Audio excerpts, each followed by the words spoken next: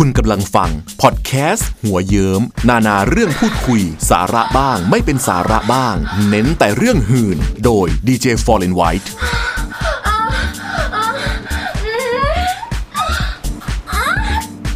สวัสดีมิตรสหายผู้รักการชักว่าวทุกท่านครับผมกลับมาพบเจอกันใน Daily Podcast นะฮะประจำสัปดาห์นี้เป็นช่วงกลางเดือนพฤษภาคมที่อากาศยังคงร้อนอบอ้าวร้อนจับจิตจับใจนะฮะร้อนวัวตายควายก็คงจะ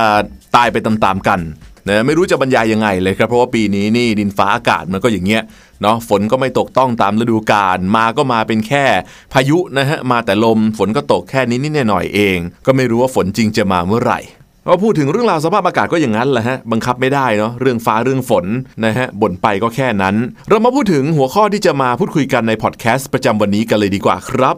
มีเพื่อนๆพี่ๆน้องๆที่น่ารักหลายคนครับที่แนะนำว่าเสียงแบบ JD Fallen White เนี่ยน่าจะรีวิวอะไรที่มันออกแนวหื่นๆแฮกๆอะไรประมาณนี้หน่อยใช่ไหมอาจจะเข้ากับบุคลิกเสียงหรือว่าฟังแล้วมันอาจจะช่วยเพิ่มความกระสันใช้เสียงแบบกระเซาอะไรอย่างเงี้ยก็เลยจะลองหยิบเอาบทความรีวิวครับของนักเขียนรุ่นพี่ที่ผมเคารพนับถือนะฮะในกลุ่มกวีใต้ดินท่านหนึ่งเขาใช้นามปากกาว่ากึ่งแยงกึ่งผ่านไม่ใช่นะฮะกึ่งยิงกึ่งผ่านนะก็เป็นนามปากกาที่เราอาจจะพบเห็นทั่วๆไปในพันทิปก็มีคนใช้นามปากกานี้เหมือนกันแต่ว่าสำหรับกึ่งยิงกึ่งผ่านในเวอร์ชันของผมแล้วเนี่ยเขาเป็นทั้งนักเขียนนิยายมือฉมังนะฮะโดยเฉพาะกลิ่นอายการร่ายสำนวนแบบอีโรติกนะฮะด้วยการใช้ภาษาที่แบบมันถึงพริกถึงข่าถึงขิงถึงตะไคร้อ่านไปควยแข็งไปเลยครับวันนี้ก็เลยหยิบเอาผลงานการรีวิวของพี่เขาเลยครับมาถ่ายทอดนะฮะในแบบของผมเองโดยเป็นหนัง AV ญี่ปุ่นที่ใช้รหัส JUL 211ครับผมหนังดีที่น่าจะถูกหลายคนมองข้าม JUL 211ครับหนัง AV เรื่องนี้นี่เป็นผลงานการแสดงของนางเอกขวัญใจสายมิฟซึ่งเธอก็คือน้องนาโอะจิงูจินางเอก AV สาวสวยอายุ23ปีนะครับที่มาพร้อมกับส่วนสูง160เซนติเมตรผลงานที่เคยฝากเอาไว้มีเยอะแยะครับผมตั้งแต่งานรหัส JUY นะครับมีทั้ง JUY 963 925 737 723แล้วก็รหัส MIAE 281นะฮะก็สลับคละเคล้ากันไปเลยครับทั้งแนวนักเรียนแนวแม่บ้านแนวสวมเขาให้กับสามีงานในรหัส JUL 211ครับผมมันมีความพิเศษยังไงนะฮะเฮียกึ่งของผมเนี่ยแกบอกอย่างนี้ครับว่าเป็นหนัง AV นะครับเรื่องที่ดูเผินๆแล้วก็เหมือนไม่ได้มีอะไรครับพล็อตเรื่องประมาณว่าสามียากุซ่าเนี่ยต้องไปทำธุระที่เมืองไทยไงก็เลยฝากภรรยาสุดที่รักเอาไว้กับเด็กรุ่นน้องนะครับคือบอกเฮ้ยกูฝากเฉยๆนะเว้ยถ้าเกิดมึงแอบเย็ดกับเมียกูเมื่อไหร่เนี่ยเอามือปาดที่คอมึงตายนะฮะแล้วยากุซ่ารุ่นพี่ก็ขึ้นเครื่องเดินทางไปทิ้งภรรยาคนสวยเอาไว้กับเด็กรุ่นน้องเจ้าหนุ่มหน้าตาบ้องแบ้วนะฮะหน้าตาอ่อนโลกแน่นอนเลยครับเป็นถึงภรรยายากุซ่านะเป็นถึงเมียและภรรยายากุซ่าแล้วเนี่ยก็ต้องบอกเลยถูกปล่อยทิ้งเอาไว้กับแมวหนุ่มปลาทูมันปลาทูแม่กองนะฮะที่เนื้อแน่นๆรสชาติมันอร่อยเนี่ยมันจะอดใจกันไหวอะครับตัวนางเอกนะฮะก็รู้ว่าเด็กเนี่ยมันไม่กล้าหรอกก็ใช้เสน่ห์นะฮะยั่วยวนไปเรื่อยกระทั่งถึงขนาดใช้มุกแบบชวนมานอนบนเตียงด้วยกันแล้วก็แกล้งยั่วครับด้วยการแบบเอามือมาลูบจับหำบีบควยเล่นหัวเราะคิกๆคักๆนะฮะแบบถูกใจได้แกล้งเด็กยั่วเด็กไปด้วยพอจะนอนไอ้หมอนี่ก็ไม่นอนด้วยเลยครับผมด้วยความที่แบบอาจจะยังเกรงใจยากุซ่ารุ่นพี่นะฮะคิดถึงคำพูดแบบมึงแทงเมียกูเมื่อไหร่นี่มึงก็โดนแทงด้วยแต่มันคนละกิริยากันนะฮะเจ้าหน้าอ่อนเนี่ยกลัวครับไม่กล้าเย็ดกับเมียยากุซ่ารุ่นพี่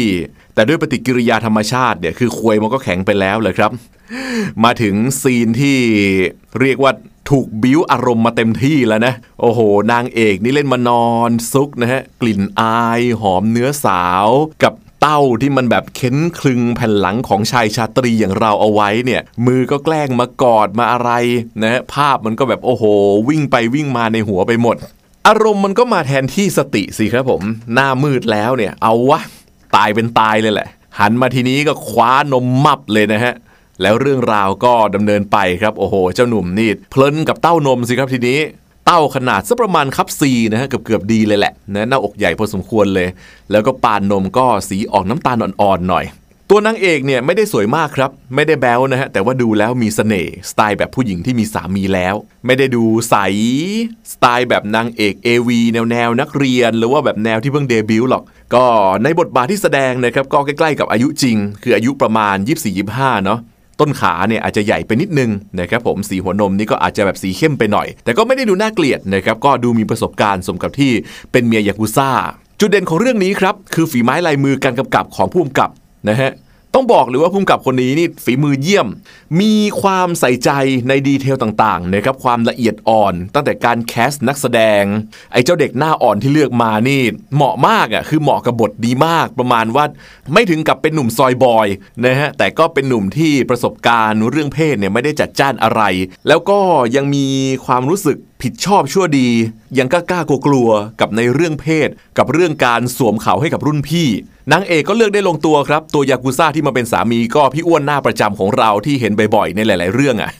ก็เลยให้ฟีลว่าภรรยาของยากุซ่าหรือว่าเมียยากุซ่าเนี่ยเขาแบบอยากทานเด็กหนุ่มๆอยู่แล้วไงพอถึงฉากเย็ดกันนะฮะก็แบบโอ้โหเรื่องราวมันเดินไปแบบเป็นธรรมชาติกว่าหนัง AV เรื่องอื่นๆก็คือปูมานะครับว่านางเอกเนี่ยเป็นภรรยาเป็นเมียยากุซ่าไอ้หนุ่มหน้าอ่อนนี่ก็กลัวตายก็กลัวแต่อารมณ์แบบเงียนก็เงียนชิบหายอ่ะเพราะว่าโดนบิ้วมาจากหลายๆครั้งหลายๆฉากหลายๆซีนมากโดนกระทั่งแบบมือล้วงเข้าไปในกางเกงนะฮะเอามือแบบลูบๆบีบๆคลึงๆคือดูแล้วเนี่ยเราคนดูเนี่ยแข็งไปแล้วเลยครับเห็นมือนางเอกเล่นกับควยของตัวพระเอกเนี่ยนะฮะฟีลนางเอกอะนะก็คือเหมือนกับว่ามีขัดขืนบ้างพองามอ่ะใจก็กลัวสามีจะรู้มันอารมณ์เหมือนกับไม่มากไปไม่น้อยไปกำลังพอดีแล้วในฉากที่เย็ดกันครั้งแรกเนี่ยก็มีจูบก็มีไซส์มีบิ้วกันพอถอดกางเกงในได้ปั๊บก็เสียบเข้าไปก่อนเลยครับผมเงียบละ กลัวไม่ได้เอานะฮะไม่มีมาเลียหีอมควยไม่มีแบบเล่นท่าโชว์แบบเบสิกโชว์เหนืออะไรที่แบบโอ้โหกูนี่จัดจ้านเหลือเกินไม่ใช่มันเป็นการเย็ดกันที่เป็นธรรมชาติที่เราเองอ่ะที่เคยผ่านประสบการณ์การเย็ดการล่อกันมาเนี่ยต้องเคยทำแบบนี้มาแล้วนะจะไม่มีมาเล่นท่ายากแบบเฮลิคอปเตอร์ซัมเมอร์ซอลโยนขึ้นไปกระโดดตามแทงกลางอากาศ เวอร์ไปแบบนี้ก็ไม่มีใช่ไหมเรียกว่าไม่มีครับฉากที่เย็ดกันครั้งแรกแล้วก็งัดท่ายากมาประกวดประชันกันก็แค่แบบเสียบท่ามิชชันนารีสลับจูบปากดูดนมเมื่อยก็สลับโพสิชันกันนิดหน่อยพอเสร็จยกแรกไปก็ติดใจไหลมายก2อย่างเป็นธรรมชาติจากนั้นบ้านก็กลายเป็นสวรรค์แห่งการเย็ดทุกมุมเลยครับผมเอากันทุกมุมนะฮะข้าวปลาไม่ต้องถ้าเกิดดูไหลไปทั้งเรื่องเนี่ยจะพบว่าผู้กำกับเนี่ยทำให้คนดูอินไปกับความผูกพันของพระนางทั้งคู่ในเรื่องนี้ทั้งที่เป็นหนังโป๊ไม่ว่าฉากเย้าแย่กันในห้องครัวแล้วมันเลยเถิดไปสลับกันอมควยเลียหีให้กันจนน้ำแตกเปลี่ยนฉากมานอนหนุนตักดูโทรทัศน์ผู้หญิงก็ล้วงมือเข้าไปเล่นควยผู้ชายก็เอามือแบบบี้ขยำนมผู้หญิงไปด้วยสักพักก็ล่อกันหน้าจอนั่นนะครับคือดูแล้วเนี่ยโคตรเรียลคือไม่ต้องลากไปเย็ดกันที่บันไดอ่ะแล้วก็ไม่ต้องตามไปใส่กันในห้องน้ำแบบนั้นชีวิตจริงมันไม่ได้เอ็กซ์ตรีมแบบนั้นอันนี้ดูแล้วก็แบบล่อกันทั้งวันแบบเป็นธรรมชาติดีในตอนท้ายครับผมเฮียกึ่งแกสรุปให้นะครับว่าเรื่องนี้มันอาจจะไม่ใช่หนังโป๊ยอดเยี่ยมแห่งปีอะไรนะครับแล้วก็ไม่ใช่หนังที่เลื่อนดูเอาแต่ฉากโป๊แล้วมันเท่ากับเรื่องอื่นแต่เป็นหนังโป๊ดราม่าที่ใส่ใจในดีเทลมากกว่าที่จะสักแต่ว่าโชว์ลีลาการเย็ดเอาถ้วยเหมือนกับเรื่องอื่นที่เจอกันมานะครับซึ่งตรงนี้เองนะครับก็เลยทำให้ผมเนี่ยอดไม่ได้ครับต้องไปคอหาดูด้วยก็สมแล้วนะครับที่เฮียแกอวยอย่างนั้นเพราะว่าเรื่องของทั้งสีหน้าแววตา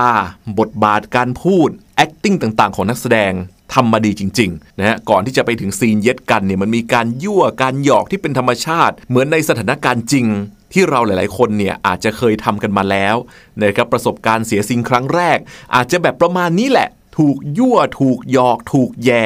ผู้หญิงก็อยากลองโดนแต่ก็กล้ากลัวผู้ชายก็แบบสัญชาตญาณนะมันก็แบบ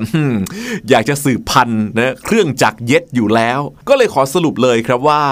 ในหนัง AV รหัส JUL